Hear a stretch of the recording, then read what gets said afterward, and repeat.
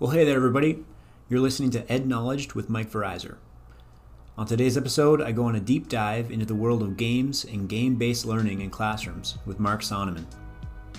Mark is an elementary principal with the Algonquin and Lakeshore Catholic District School Board in Ontario. He and I also have something in common. We're both lifelong fans of board gaming. I know. Cool, right? Honestly, I learned so much from getting to talk to Mark about how he uses board games and game-based learning in his classrooms and schools, not the least of which was how I shouldn't be conflating gamification with games. I think you'll enjoy this episode. I'm Mike Verizer, and this is Ed Knowledged.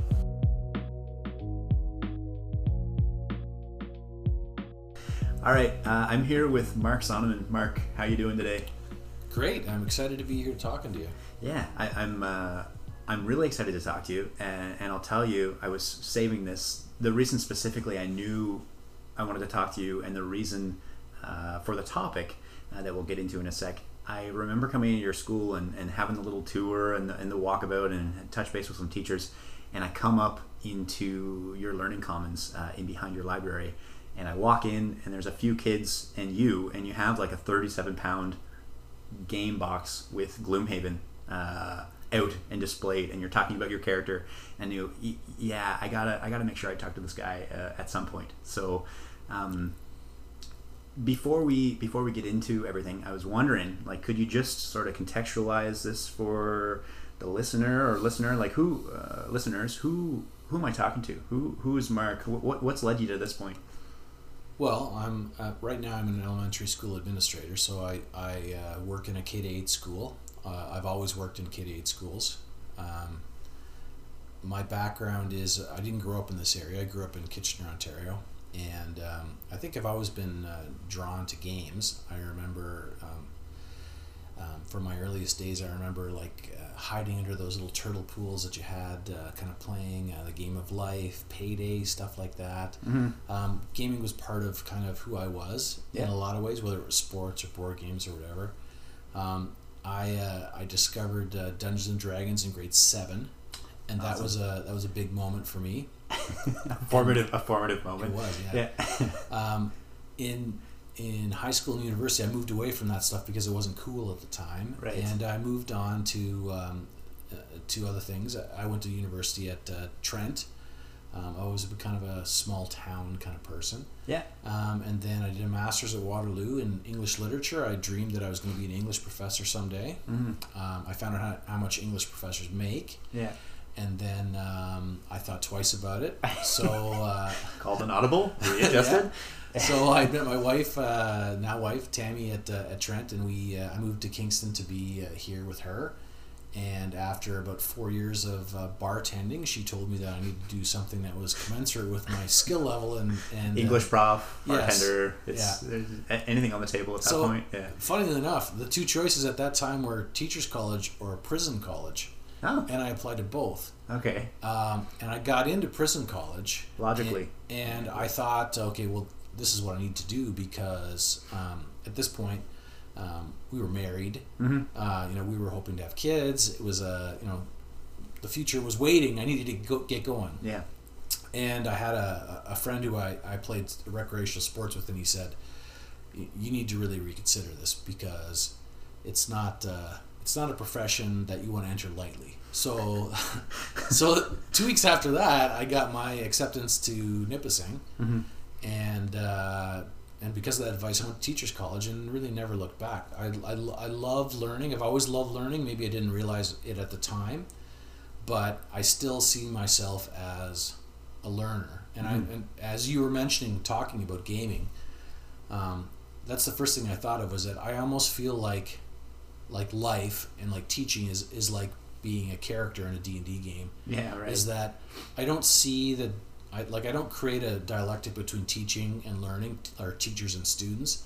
What I see is that we're all learners and we're at different levels. Right. So I may be like a level 20 paladin, right? And I might be working with room a level to grow. 1. Yeah. Right. I'm glad that you said level 20 and not, well, capping out. That's the highest character I've ever had, so I can't get past that. But that's how I see it, but I also see that the value in that level 1 character, that kindergarten student who's beside me, like they have a lot to teach me, and they have a lot of skills that are important to me and can For help me, the topic is out of wonder and games, curiosity, that's too. really Yeah, because yeah. gamification. So today I spent 2 hours with something them, that's right? a little And bit different. I For me, love that. So that's- there's a lot of negative connotations. That's So, it, eh? That's well, tough. gamification. That's is kind of how we essentially got here. I mean, linking, like, every day I go to elements school and I feel like learning, but a student they're who happens to essentially have an office. they're not critical or you even don't really have part a of the class, learning. They're and extras. people ask me questions. So if you think of something And, like, but ultimately, like, and what by I the way, there are want good to be, elements what to I want that. to So be lots of teachers use a program that's called Classcraft. Yeah.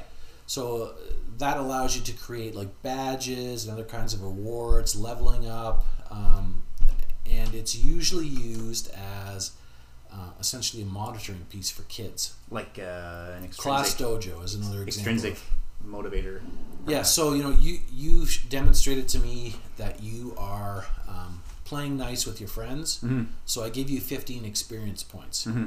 Now the downside of that for me is that you also take away things, hit Right. points and experience if they're doing things that you don't like. Mm-hmm. So for me, essentially gamification is mostly a compliance tool, Mm-hmm. which it doesn't fit in with my practice. Right. But I know there are people that use it effectively and are happy with it. Yeah. I also worry about certain elements of gamification because they tend to feed into those elements of technology that kids already struggle with in terms of addiction anyways. Mm-hmm. So, if you have to do X number of things to get, this badge, Yeah.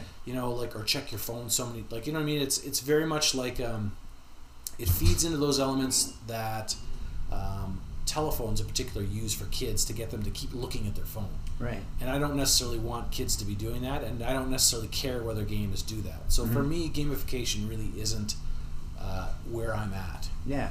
So there's game-based learning. So that's a very important point to discern then, or to distinguish between. I agree, Which yeah. is enlightening for me. So sorry, I interrupted. Game-based learning. No, so well, if you look at just do some Google searches about gamification, right? You'll see that from 2010 or so till about 2016, it was all the rage. Right. Gamification was going to change education. It was it was the silver bullet, right? And how many times have we heard that? It was A couple so far. It was going to fix everything.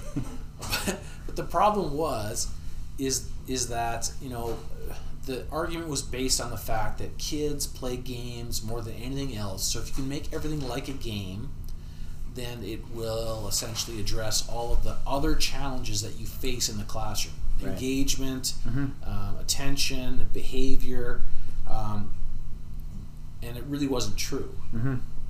So what we see now is that people will say that the silver bullet is now TikTok and social media, right? So if you can find ways to do that in your classroom, then you're going to fix everything. Mm-hmm. For me, games are another tool. Yeah.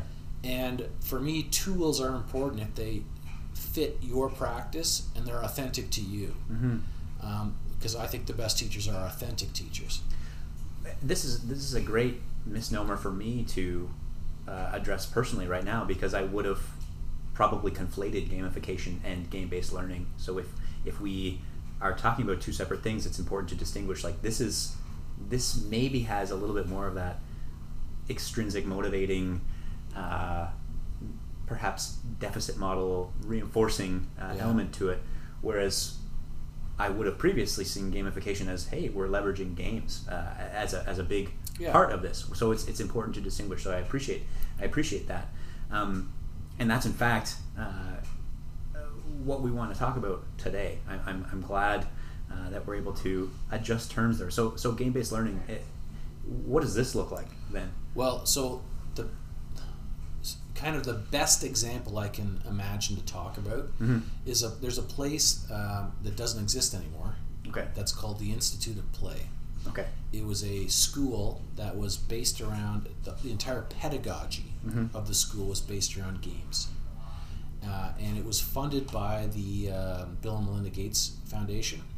Okay. Back in 2010, I think they gave them like $10 million. A sum of money. Yeah. A large amount of money to set this school up and this process, because they believed this was the way of the future. Right. And this school was amazing if you like games, because what they did was the learning itself was integrated into this idea of a game. So what they would do is they would do missions and quests, Right. and it would build up to something that they called boss level. Right. And at boss level, they had to apply all of the stuff Yeah. that they had mastered or learned in their quests and missions to solve some big, hairy problem. Right. Like super cool. It was like with very little instruction, right? They had to like apply and work together, collaborate, all these things.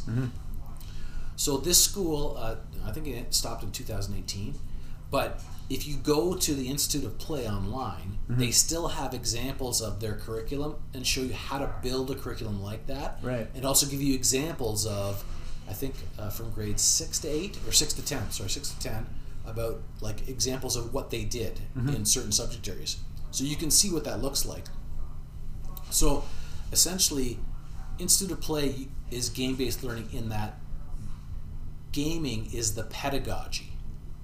Big difference, right? It's not that you're incorporating elements of games into learning as kind of a motivator. It's that games are the pedagogy. Are at the heart of the pedagogy. Right? Yeah. And how you approach it is through games. Not always. I mean, there's still lessons, and Yeah. you know, it's kind of like like play-based learning, right? When it first came in, everyone was like, "Oh my gosh, you're unleashing all these 3, 4, 5-year-olds, and what are they learning?" Right? There's no structure. It's crazy, right? It's chaos. Well, there is some of that, Right. but there is a structure in play-based learning. There is pedagogy in play-based learning. And so often I have this piece of dialogue with colleagues all the time. I feel like our field is so reactive and so overreactive often, and there are many pendulums always swinging, and I feel like depending on the year and depending on where you catch the field, we're swinging right of center or left of center, or always I don't want to say always too far, but we're maybe getting away from the idea that balance is okay in anything in moderation should be welcome, or should be at least considered in our classrooms, right? Well, I mean, yes and no, but I want to, like, I guess I always want to kind of leave it open to the individual on that. Yeah. Like if for you, games are the most authentic way that you can approach your pedagogy, then having a class that is based on game theory, systems theory, design theory, that makes sense. Yeah. And in fact, that's going to be the most effective for your students. But, you know, if you're thinking like, I'm going to absorb some game stuff because it sounds fun. Yes. It's the sounds flavor cool. of the week. Yeah. You're going to struggle, right? Unless it's part of who you are. Right. And I was going to ask you, it seems to have laid itself out. I was going to ask you what sort of led you to this thinking, but obviously it's reflective of who you are. You've talked about all these formative experiences that have led you, even though maybe you would have gotten away from things because it's not necessarily en vogue.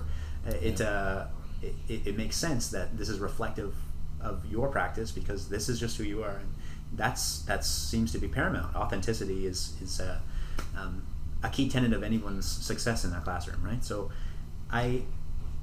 Well, hold on. We still gotta talk, because it's not the only way, right? There's game-based learning, which is pedagogy. Okay, yeah. But there's also games. Yeah. And games are important, right? Yeah. Because games are how kids learn early Right. on.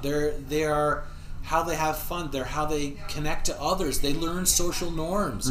Like games are like critical to development. And games are critical to learning.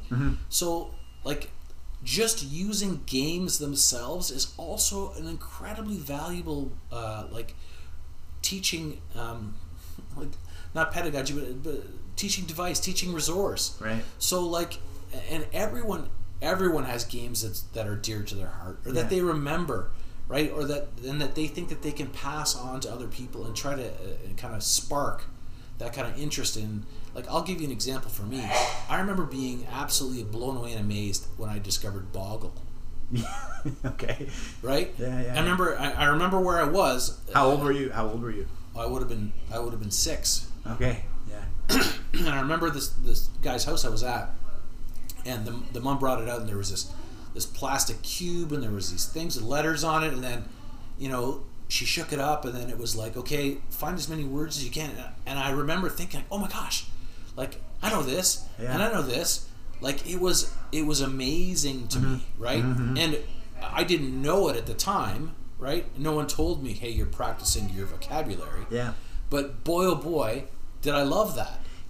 You know, there's actually, I have the same as you're sharing Boggle, like a different age for me. I wasn't 6, but I was a mid-stage adopter of Catan a decade ago, and I remember playing once and thinking, oh yeah, this is neat, this is cool. And then I remember after playing our 8th game straight, thinking like, okay, like there's really something to this. Like this is a riot.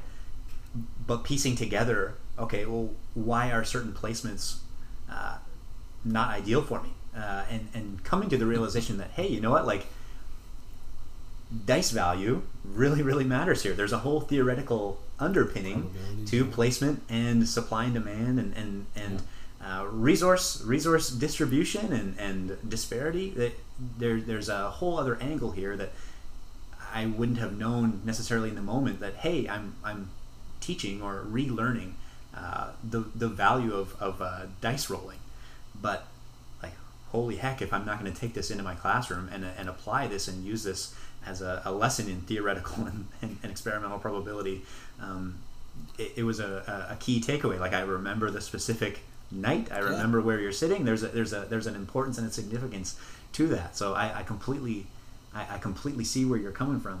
The power of games, right? And like Yahtzee is another example for me. Yeah. And if you're a teacher, like I don't think you could have a much more versatile resource than a big tub full of dice. Mm-hmm. You can do amazing things with dice and imagination, right? And that's essentially what you're talking about with Catan. Like, I mean, Catan essentially is about dice and probability, but you're thinking about it in terms like you're enriching that game with the problem solving you're doing and the extra work that you're doing. That's the power of games. Yeah. That has nothing to do with game-based learning. That has everything to do with the game itself. With the game itself. So for me, there's these 3 levels. There's gamification, which for me is kind of the lowest level. Maybe a time and a place. Yeah, like very limited, but very limited to what it can accomplish. Yeah. There's the pedagogy part of it, which is game-based learning. Right. And then there's games themselves. And all 3 of those things have a place and a role and a value.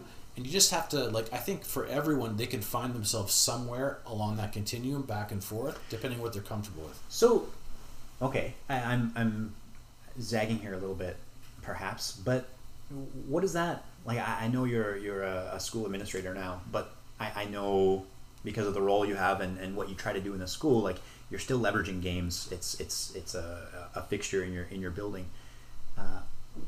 When you're thinking about solutions, or you're thinking about your classroom, are you starting with a game and thinking, oh, this would have a great application here, or are you thinking, oh, here's a problem I'm having, here's a fantastic game that I can use to address that problem or address that learning opportunity? What does that actually look like, or is it a bit of both? Or I think it depends on your where you're at in school, your level in terms of what your perspective is. For me, I mean, that leads me to something that we talked about before, right? This idea of Games Club, which I've run, obviously not during the pandemic. Yeah. But Games Club at St. Martha runs every lunch hour all year long, and it averages between 70 and 100 kids. And to give you some kind of context there, that's about a third. That's a not insignificant number in your building. That's a lot of kids. Crazy amount of kids. That's great, right? So when I was thinking about games for Games Club, what I wanted to avoid, because what we were trying to avoid on the yard was conflict.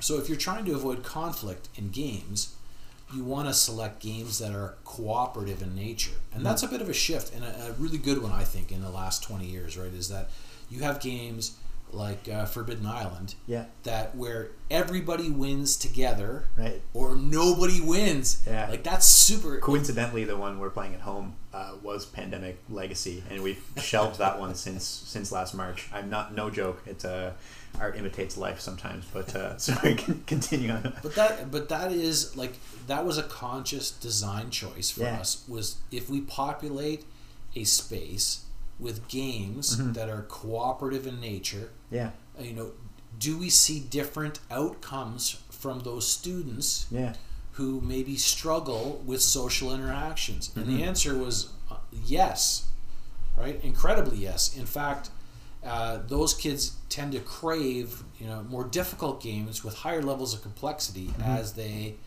play. And when they play games that are competitive in nature, they have a social framework to be able to solve those challenges, Right.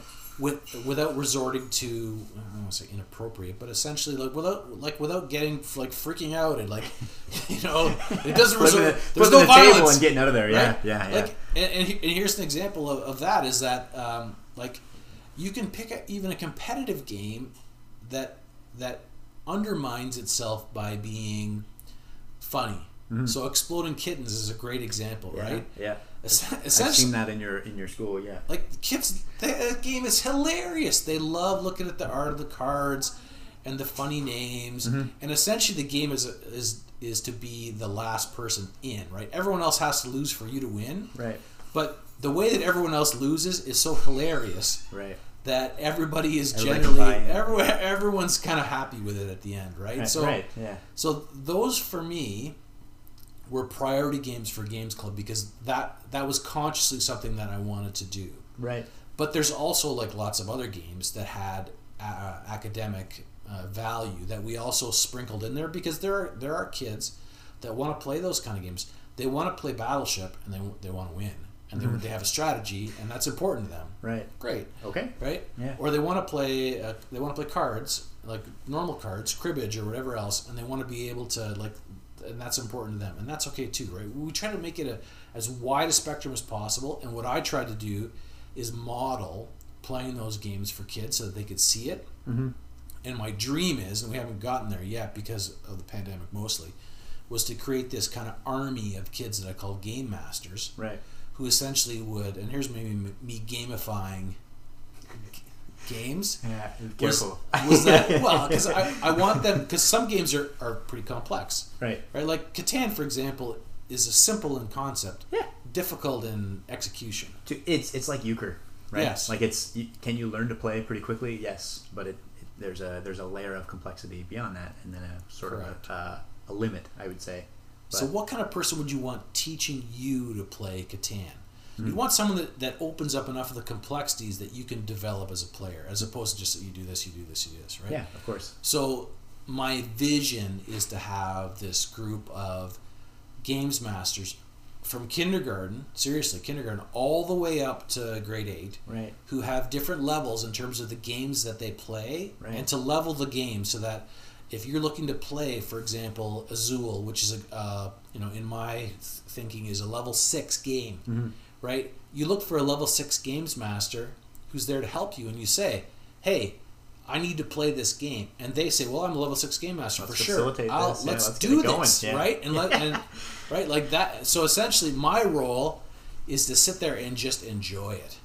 All of the deliciousness that the kids are serving up. There's the expression like why do what your students can do for you, and part of that is self-serving, but there's an intrinsically motivated student in there who wants nothing more than to help somebody out, right? Like there's much more power in that transfer, in that teaching moment than it is you. So totally. While that's saving you time, the much deeper connection there is hey, you know what? Like I'm having kids interacting with each other in that positive way. You're reminding me. You talked about like the competition or maybe the absence of it. I had run a D&D club out of my classroom for a few years. And initially it started because not every kid in your classroom is wanting to shoot hoops or wanting to play volleyball or wanting to engage in sports. And I thought like, hey, you know what? Like there's not a lot of opportunity for the gamer or the person who's interested in. And yeah, you know what? Like social skill development is probably something we could work on collectively too.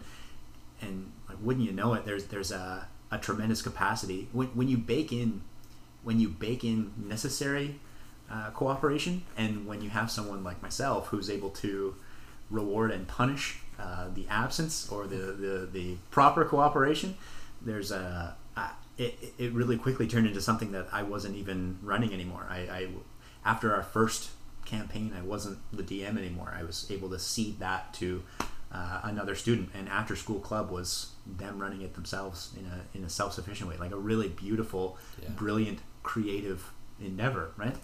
It's I'm picking up what you're laying down. It makes sense. I think the ability to, I hadn't thought about like the GM or the trainer model you'd spoken to. It makes a lot of sense to me. Do you ever have issues with like accountability, and maybe as a club it's a little bit different, but in a classroom or in a school, like just generally speaking, do you ever have problems with accountability, or students maybe not that you're looking for a desired outcome all the time, right? Like sometimes you put them in the situation and you see what positivity comes from it, but have you ever dealt with issues where things necessarily aren't going as you would anticipate or as you would hope for? Like what do you do in those moments, if you do? So part of my teaching background when I was with Limestone was I taught the Challenge program, which was an accelerated program for students in grade 7 and 8. Yeah. And what most of that program was delivered in a project-based way. So what I learned from that, and what I find translates into gaming, is that you have to figure out what level of chaos you are comfortable. You're comfortable, right? So when you and for me, the level is pretty high. But you're the chaotic neutral character on the. I hope I'm not insane. This is not, chaotic neutral is like insane, no morals, right? Well, neutral. I was more lawful good. Lawful, good. I could be something. Yeah. Fine, sure. But like with those projects, what I found was that at first I was scared every day. At school, right? Like I had no idea what the kids were going to come up with, and I felt I had to have all of the answers. And when I didn't have the answers, it was a source of incredible stress for me. Right. And that was a pedagogical piece that I had inherited from my schooling. That I've learned to let go, and it's one that I encourage in my teachers. Is that we talked about being learners. We're all learners. Is that you need to accept the fact that you're a learner too. And there's lots of stuff that you don't know, and that's okay because it's really cool. You get to learn about all this stuff. So in Challenge, one thing that I learned to be really comfortable with was starting something and not knowing where it was going to go. Or what we were going to learn about. Right. And I would have a core set of kind of understandings that I wanted to get to, and those I was laser focused on in terms of I needed to be able to assess this and this, but everything else was up for grabs. Right. Everything else was up for grabs. And that was, for my kids, that was incredible. They loved it. Like, we talked about, for example, we read Julius Caesar, and then the kids, for some reason in this class, were fixated on the Globe Theatre. Right. What it looked like, how big it was, who fit in it. And I was like, well, I don't know. Figure it out. And then they created a full-size model of it out of popsicle sticks. It was ridiculous. And they were so proud of it, and they knew so much about it, and they taught me so much. Right. Now translate that to games, right? Like, you, especially in open world games, or games where the outcome is like there is no real set outcome. You have to determine what it is. Like, you're not going to be able to determine what that is. And you have to be okay with that. But that's not your only option. Like, for some people like you and me, probably, like, D&D is super fun because of that unknown. Right. For some people, that's incredibly scary. So what I say is that depending on the games that you choose, you're going to find that you can either limit or open the number of possibilities. And that's the key, is being able to find those games and understand which ones fit with your practice. I wonder about crossover territory into like an inquiry-based learning model. It's exactly like it. When you're speaking, when you've been speaking to me, like, I've had those moments, and again, I don't have as many years in as you do. I don't have as many experiences, old, but yes, I've been. I'm not saying that. I'm saying it's true though. I do know there have been times in my career where you start with an idea, and like you said, you don't really know where you're going. You have some potentially desired outcomes, or like, okay, like this might be, and then a week later, 2 weeks later, you've got a sewing machine in a corner, you got power tools ripping in another corner, you've got just and the sense of, oh my goodness, like what hath I wrought on this classroom. And then you realize those were some of the most magical moments in your year, right? It's definitely something that I think I'm getting there.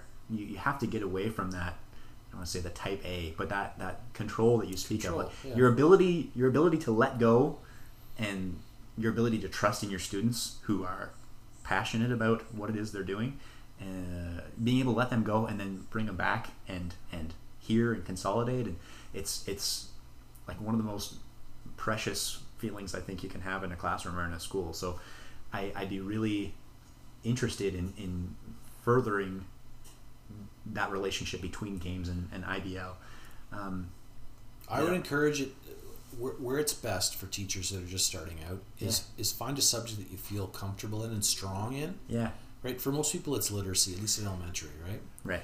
So if you can start there and build something around that and learn to build a thicker skin around the uncertainty, right, then you're more apt to be able to take the same risk in math or social sciences or whatever.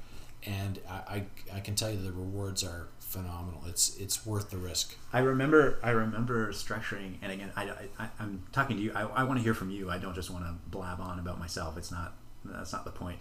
I do recall. I do. Yeah, it's my podcast. Sure. Okay. Yeah. Thanks. I remember there.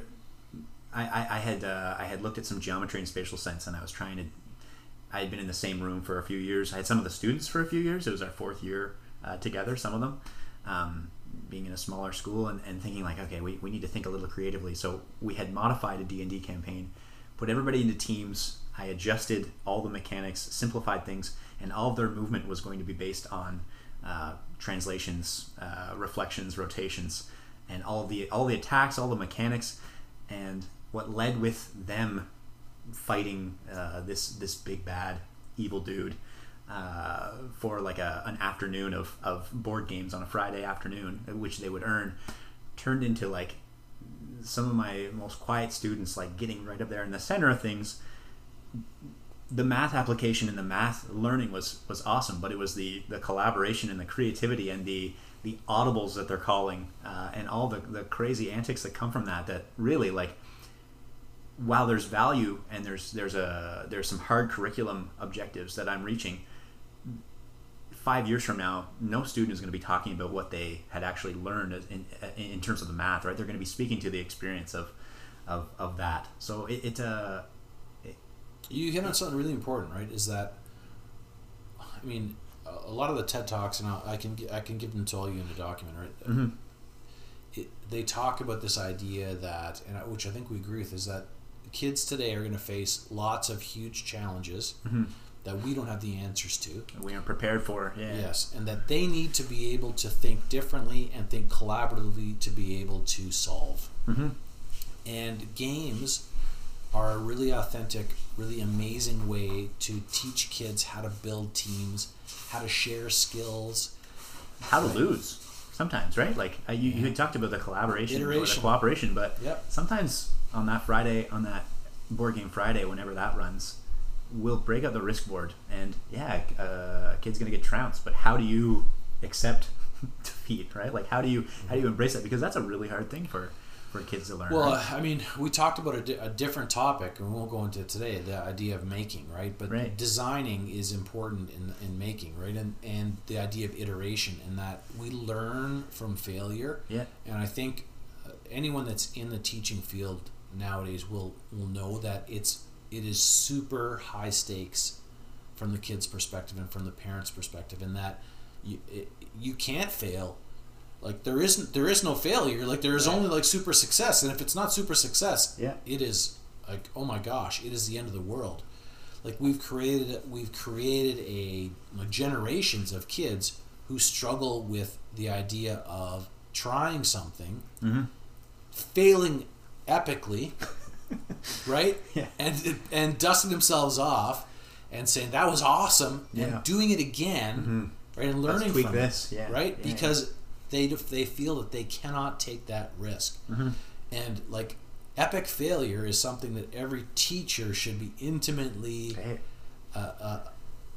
acquainted with. In tune with. Like one of the things you asked me was about like, have you ever had any fails? Because I often listen to things like this and I say, these people are amazing. Yeah. I don't have any, like, I could never do that stuff. Right.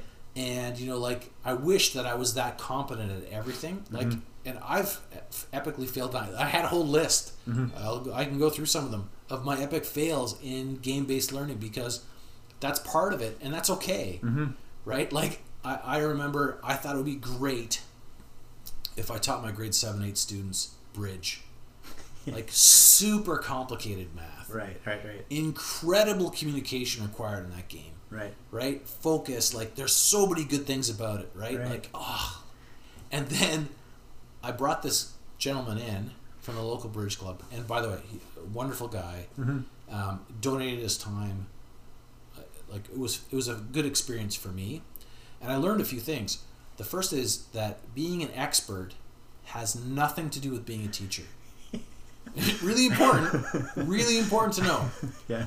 And the second thing is that they hated bridge. Right. They hated bridge. Kids these days not picking up bridge. Right? Yeah. They hated it. And like it, but I was like, it's a game, right? It's cards. Like it should be fun. You threw it at the wall. You saw if it stuck. It did not. It did not stick. Yeah. But I stuck with it for a year, right? So like those kids had bridge for a couple hours once a week, every week. And it did not go well. Yeah. And that's okay. Lesson learned. I learned a lot of stuff from that. Yeah. Right? I also, one year I decided that I was going to create a stock game. Like, what a great idea, right? Like, sorry, this is a bit, not pre-internet, because I'm not that old, but it was pre kind of like software that manages all this stuff for me. I was like, let's do this challenge where we actually create portfolios with a certain amount of money. Right. And we see who can generate the most revenue, right? Now, I had no way to track this information. Now I was going to say now there are all kinds of free portfolio managers. At the time, I was like, pick your stock. So, like, they didn't have any idea what they were investing in. I didn't have any idea what they were investing in. I didn't have the time to track all of their trades and bets and all the rest of it. Right. And it went horribly wrong, right? So they're like, I made this trade, and if this is up, you need to reflect that in the My whole spreadsheet. floor, people are just screaming at each other with paper in hand. It was awful. It was awful, right? It was a horrible mistake. And but, again, you kind of learn where your abilities and comfort level are. And then, like, another one where I think that I failed the kids was that, we were reading Lord of the Rings. And the kids loved it. Loved it. So I thought I'd gamify certain elements of it. Right? But the idea was that I was really wanting to get, especially in Two Towers, wanted to get to this idea of industrialization. Okay. Right? We're really going off topic. Right? No, I don't think we are. I thought you were going to say we were LARPing or something. Like I really wanted to get to this idea of industrialization as opposed to the dwarves, elves, orcs, what that meant, how it would connect to the real world. Right? I thought, like, this is powerful stuff. This is going to be righteous. This is great, right? So, like, they were into it. They were like, yes, let's Lord of the Rings all day long. So I'd give them like we started to learn Elvish together. Yeah. I give them like really super hard quizzes about like crazy elements, like how many wizards are there in the Lord of the Rings? Do you know how many wizards are in Lord of the Rings? You can only name 3 right now. Yes, but you'd be wrong because like hundreds. If you delve into the arcana around it, I'm not reading this. I believe there are. Well, I believe that no. It's listed actually in Lord of the Rings. It had to be listed in Lord of the Rings because, by the way, they held me accountable, right? I can only list things. I can only ask things that were covered in the Lord of the Rings. Yeah. But what I found out was that. And they loved it, and we had a great time. In fact, I have a game board. A kid made me a Lord of the Rings game that's actually framed downstairs that I've always kept from them. Right. But they were focused on kind of disconnected facts because they were fascinated by the world in the game. Right. But it didn't actually translate to deeper learning about the things that I was talking about. Yeah. So, like, I've had all kinds of fails about games and gaming. And does that... So that, like the disconnect, I'm guilty of that too. I've been there. Like you have the fantastic idea, things don't necessarily land in the way that you do, and then you're trying to find those links, or you're like, those linkages, they never really happen. They aren't as fruitful as I thought they would be.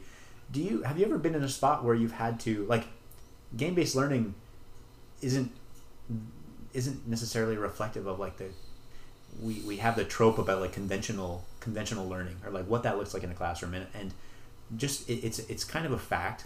A lot of folks, everybody sees themselves as like the expert student or the expert in education to a degree, because everybody goes through school, right? Yeah. So I know that something that I've had to counter or justify is why a classroom looks a certain way, and why that might not align with maybe a more conventional. Is that something you've ever encountered, or something you would like? How would you respond in a situation like that? Because I know how I handle things, but I appreciate the perspective. In terms of the, like, what's in a classroom, or just how it functions? I'm thinking the operation. I'm thinking the look. I'm thinking the whole picture. You have the parent, or you have the administrator, or you have the what's going on here? Like, so my general philosophy around that is that, and by the way, when I was teaching Challenge in particular, those were generally like high achieving kids. They wanted super success. Sure. And their parents also wanted super success. And that probably looked a certain way in their mind, right? Like Yes. from the outset, like at the beginning of this relationship. So the discussions were at that point, for me, if the kid is happy and engaged and can communicate their learning, then what you generally find is that the parents are happy and supportive of whatever tangent you want to go on. Right. And for me, that's the sweet spot. That's all you need, right? Yeah. Right? So those kids, they, and I mentioned this about games earlier, I think in my notes, is that if you're a parent and your kid comes home and you say, "Hey, Johnny, what did you learn today at school?"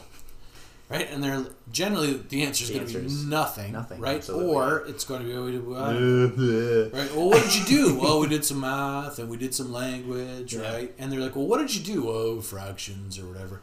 Like, it's essentially a call and respond kind of conversation. It's not really a conversation. It is request for information. It's a check-in. Providing information. Yeah. It's like it doesn't. The punch clock. Yes, it doesn't grow into anything. Yeah. But everybody has like access to games in terms of their memory and history.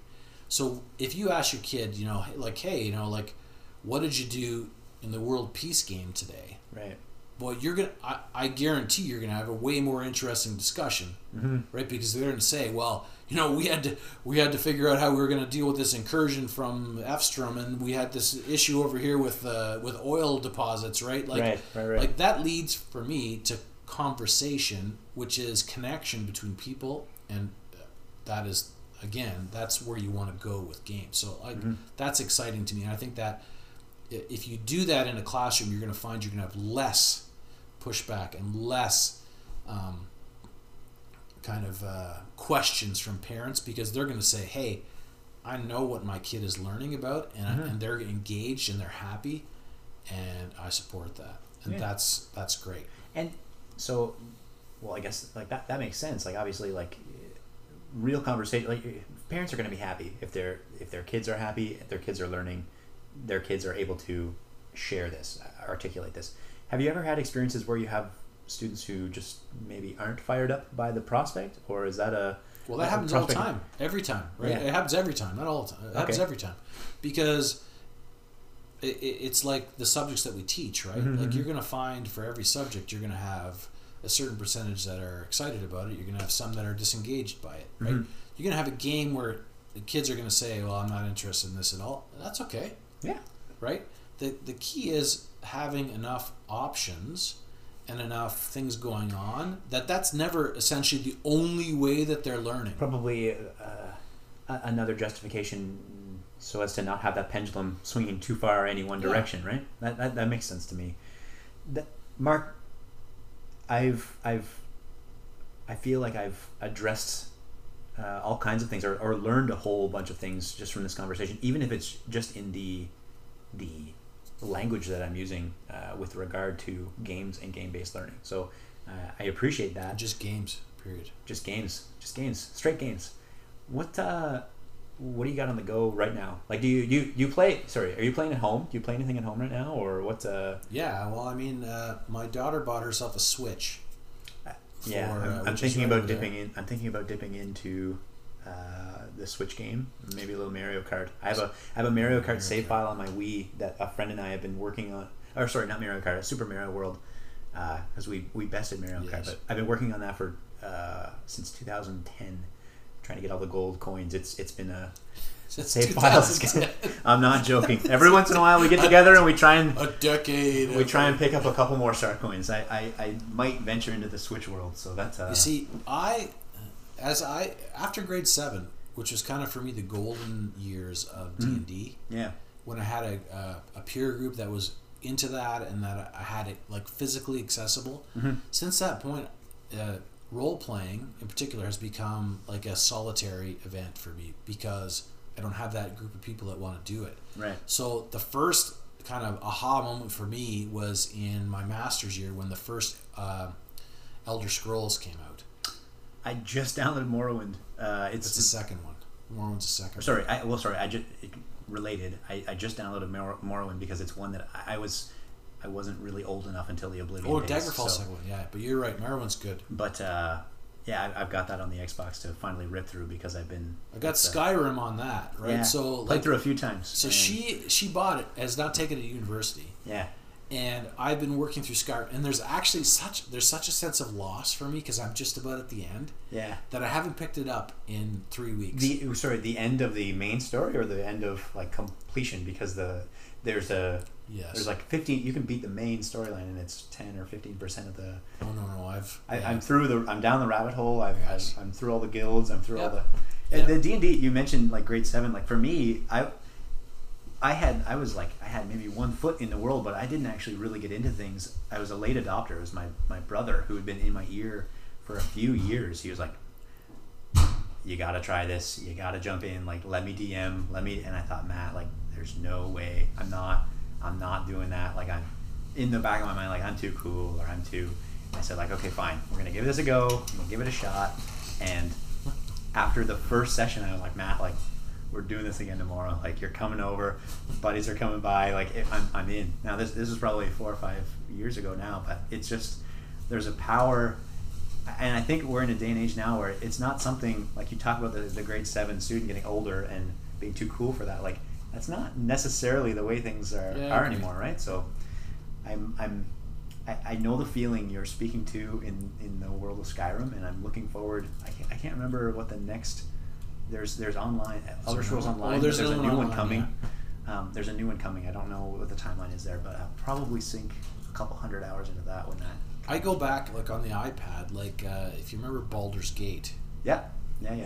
Neverwinter Nights, right? Those are like Icewind Dale. Mm-hmm. Those are fantastic. Like they're Temple of Elemental Evil. Yeah. Like those are all really, really good. Yeah. Right? Like, and I find myself into those because, and that's actually what drew me to Gloomhaven. Mm-hmm. Was that Gloomhaven is essentially a game, a D&D type game that doesn't require the dungeon master, because I desperately I've done it lots. Yeah. I didn't want to. I don't enjoy DMing as much as I enjoy. I want to be a player. I want to be in the game with other people, and Gloomhaven allows you to be in the game with other people without a DM. Yeah, it sounds brilliant. I have a friend who's playing too, and he says that the depth is right where it needs to be, and there's everything provided for you, and it's the amount of consequence for choices you make is kind of ridiculous. Yeah. Like you pick up a pebble and it could be a big deal, it's a right? Cursed pebble, it's kind of crazy, right? Like that's amazing for me. Like I really appreciate it. Connects me to my youth. It connects me in a lot of ways. So there's a nostalgia factor, but also like it's just but it's a also depth that's appealing as a grown up. Well, this whole idea of epic failing, right? Like so, like in Skyrim, right? Like how many times have I died? I don't know, a lot. I've never. Hundreds, thousands, probably. Yeah. Right? Yeah. If you go online and look, like people will post all of their epic fails in Skyrim, right? All the different ways that they've managed to die. And, like for me, that's delightful because it speaks to what we're talking about being able to fail and learning from it, and that's one of those benefits of games is that there is no actual risk in failing, and that's a really important lesson to learn. Right? I'll tell you, I don't know if you are doing any board gaming at home. What we have on the go right now, probably weekly, Terraforming Mars. I don't know if you have you heard. I've seen it, but I haven't. It's brilliant. It's just really it's obviously about terraforming Mars, but you do it as a everybody gets a different corporation which has different perks. So you accrue points. It's a lot like Puerto Rico if you've played Puerto Rico in that sense. Like there are two different collections. Like there's a credit collection, but there's actual like point accruing. So you're raising the oxygen, you're raising the temperature, and you're developing oceans on the surface of Mars, which are your actual points, but all of you have different advantages and different perks. So you see like the replay value, we've been playing it for like 8 months straight now, like at least once a week. It's so great. It's definitely worth looking at and a purchase. But we've been down the rabbit hole on that one for a bit. I have a really bad habit of, I don't know if you have this too, but like a Skyrim. For me, it's right now it's No Man's Sky. I don't know if you've heard of that one, but it's a procedurally generated universe. So you're just this spacefaring traveler and you're exploring the universe forever and ever and ever. Yeah. Like I'll get down a rabbit hole of that for however many dozens of hours. But it's the same with board games. I'm going to play something 300 times and then I'm going to be like, okay, like on to the next. I have a bad habit of consuming something and making it all consuming until I have the game theory behind it down, or the underpinning strategy. But isn't that what you'd want to give to your kids if they're trying to learn about fractions? Absolutely. Or about, right? I want students to be obsessing over something until they've approached that mastery, right? So that's absolutely, like I think about, for me, like in my room, I have games, but I'm starting to look at them. I guess I asked you a little earlier about like whether you consider the problem and then the game that fits, or the game and then the problem that comes. And I think there's just, for me, I like having that that cache of stuff and thinking like, okay, like when it's time, this is something I'm gonna break out and have as that option.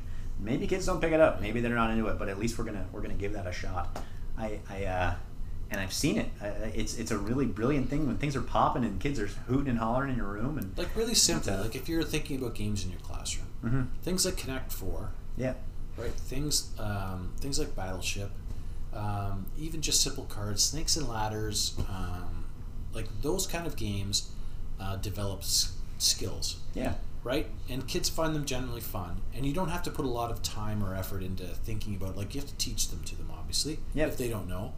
But those are great games. They're going to build foundational skills without you saying, like, oh, okay, like checklist. As you play, our success criteria are going to... right? Yeah. Right? Because it's you baked kill the game as soon as you baked, do that. yeah, right? okay, I'm done. Yeah, right? In the garbage, yeah. So there's for example, there's a game called Prime Climb, which I've done a lot with. I haven't heard of that one, yeah. So essentially, it's a game that's it's supported by Mensa. It's really cool. Essentially, the game board is a Fibonacci sequence. Okay. And you roll 2 dice, and essentially you based on the dice and the number that you're sitting on, you get to make certain moves using any mathematical, using multiplication, division, addition, subtraction. And the goal is to get your piece to the center. And if you get both your pieces, it's kind of like Trouble in that if you land on someone else's piece, you send it back to the beginning. Yeah. Like very infuriating as a child. Very simple concept. Yeah. Right? But essentially, you're getting kids to essentially do bed maths. Yeah. At really young age, without saying we're going to practice you're going to play this and you're going to dig it so much, and bed maths will be because they're thinking about how they can land on their friend's piece, and it's and organic. They're doing all the hard work, right? Yeah. If I add, subtract, why do you how keep can I do winning? these things? Why does this one person keep winning? I'm going to do what I can to. Right? It makes complete. It makes games like that you can always have in your cupboard that are accessible. And for me, I teach those games, and I did that with Prime Climb and some of the other ones as a class. I went in and said, hey, we're going to play this game today. This is how we play it. We're going to play it together. And then I'm going to leave it with you. Right. and you can play it whenever you want. Right.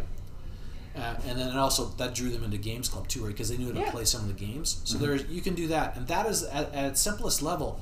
Those are really easy ways to build literacy and numeracy skills, right? And problem solving if you use and collaboration if you use things like Forbidden Island, right? Super easy. If you did nothing else, that would be incredibly valuable in your classroom, right? If you want to get more complicated, then you can start to build on that and think about, well, what are the benefits of this game? How do they encourage, how do they support specific skills? How do they, whether they're social or math or literacy or whatever, how can I do that? Well, sometimes they may apply really well and you can build them into something, and that's where you get a game-based system, right? So there's University of Waterloo has a really good, they have an institute about game-based learning. Okay. And there's all kinds of links on there with research. There's one for a game they created around sustainable living called Illuminate, which is all web-based. You don't have to do anything, and the kids would figure it out in about 30 seconds. It's fun. It teaches them about the costs and the benefits of making certain choices in life. Right. As a government. Right. So, great game. Like, awesome. I didn't create that game. Yeah. Right. And I didn't. I didn't build it as part of a curriculum, but I can easily see ways where I can incorporate that into what it is that I'm doing, right? Yeah. And for me, that is the next level of game-based learning. Okay, so I found something that's kind of tangentially connected to curriculum. I can use that, and I'm going to get certain information out of it. Great, right? And then the next level is essentially what we're talking about is what our intermediate teachers have seen with Trevor McKenzie, right, about inquiry, is that we've gone really scripted, less scripted. And now we get into the part I love, the chaos part. With comfort, right? Like that's something. Yes. And I was going to ask you if you had advice for folks who are thinking, oh yeah, I might. I've listened. I might want to tack on or try out a couple of games, and we'd spoken to like your personality or your background. But that's really good advice. Like it's not a. I was going to ask what advice you would have, but you're sort of providing it right now. Like it's not something that you have to jump. Just like with inquiry-based learning, you don't need to jump into the deep end and flounder and think like, oh my goodness, like this is what this is supposed to feel like. It's really not. It doesn't have to start like that, right? Yeah. Why is this room so small? Like the nice thing about games is that if I was going to recommend a resource, it would be like Game Board Geeks, right? So the site that has Board Game Geek. Yeah, Board Game Geek. Oh, I've been there. Terraforming Mars. Yes. And Legacy. They're up there. Yeah. So Board Game Geek has a list of pretty much every board game ever created or about to be created. It rates them all. Yeah. It gives information on them. I spent too much time there. Right? Yeah.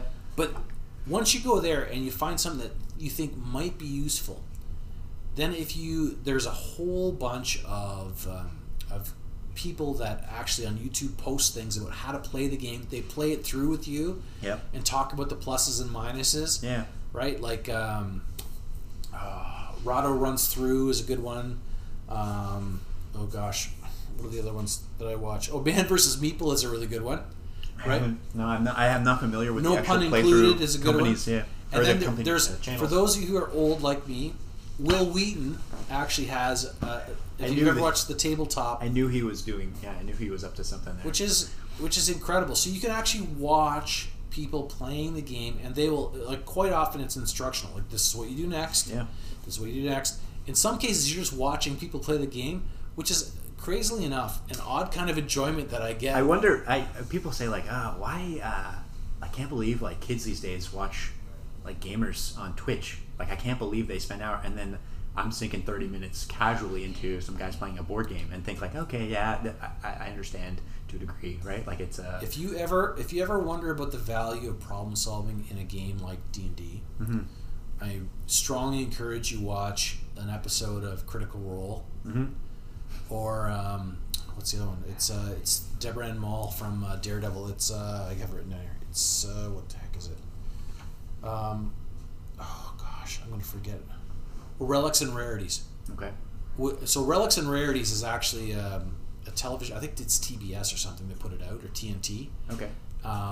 Critical Role is essentially an online thing where they post. I'm familiar with Critical Role. Yeah. I'm not familiar. So Relics and Rarities is fantastic. So it's but essentially the same thing. Is you're watching people role play to see what it's like. And for me, I think that's really valuable for someone that maybe doesn't have any experience or exposure to what that looks like, and why it could be a good thing. Like watching adults grapple with a problem with limited information and a diverse set of skills, and trying to solve the problem, and watching them fail and watching them like succeed in like awesome ways. It's great, right? It's great. So like that I would highly encourage, if you're at all interested or wondering about that, that's a good place to start, because you can see what it looks like. What I think people need to know is that role-playing games are generally much slower paced. Like, you maybe feel like, oh, you've got to roll all this dice and have all these tables and everything else, but generally speaking, like the last episode of Critical Role that I just watched, they grappled with one problem, opening a door, for essentially an hour of the episode. I've DM'd a little bit, like, because my brother had wanted to play, like, as part of our session. So he's really good at it. He's so creative. He's a quick thinker. He's flexible. So like if we have a creative idea, he'll roll with that. I've tried that. I'm not as good as he is, admittedly, but there are times where I finish a session and I'll say like, okay, so we are 100 feet further down this tunnel than we were at the start of the session 3 hours ago, and like people have had like existential crises in here. There have been like tremendous losses, tremendous gains. Like it's an unbelievable. So yeah, I understand the pace, and that's something like I thought like, yeah, you know what though, there's been a lot of fun and a lot of development here. So I'm okay with the pace, the slow pace and sometimes that pace is as molasses slow, right? Like it's just but that's what folks are focusing on. Like it's all reflective of. And something players. I do regularly is I call chapters, or I go online, and I've got 3 games sitting here. So, and I look at what they have on offer that I haven't seen before, and I order a few copies of it. And Mancala is like the. Do you know how to play, or? I don't, but I know like part of our SIPSA this year is around diversity, and it's diversity of resources in a lot of ways. So like games are authentic to cultures as well, right? It's important to be able to thousands and thousands of years old, and from the other side of the planet. Yeah, it shames me that I don't know how to play it. It's great. Yeah, it's there's an element again. I'll play, folks, and then think like, why am I losing? Why have I lost 4 times in a row? And then follow the moves and understand, and again get into a little more of this. There's a depth of thinking, which for a game where you're plunking marbles or beads or whatever it is into cups, it's brilliant. It's beautiful. So it's I see them on call there, and I thought like I've got to So I have a class set of those because I thought I need to be more diverse in terms of the games that we offer, and I want kids, like we want kids to see themselves in the school. We want kids to see themselves in the games too, that reflect who they are, where they're from, as much as possible. So that's a priority for me. Like the King Domino one is, I have not yet cracked it, right? Yeah, I haven't seen. But is it like a Carcassonne or something? I don't know, like but I wanted. Where we struggle in Games Club sometimes is that we get kindergartens in Games Club, and they're super keen to be there. Yeah. But their access to what is actually there is somewhat limited. So I'm always on the hunt for games that are accessible to 3, 4, or 5-year-olds. Right. So like this one is apparently can go down quite low. So I'm interested to mess around with that. And then the Dungeons and Dragons Adventure Begins essentially apparently is with pre-generated characters is a chance to teach kids how to be dungeon masters and characters in the game if they want to develop further, and that entry level experience is interesting to me. So I don't know whether any of these will be throw it to the wall, but we'll see what the kids want to play, right? Yeah, I dig it. I think it's great. Mark, thanks so much for taking the time today. Like I have learned a bunch. I've taken the language away. I've taken the stories away. I think this was fantastic. I think I really align with you strongly on most of these fronts, most of this. So I'm glad I was able to learn a little bit from you today. Anything else you wanted to share, or any much we didn't words? touch on.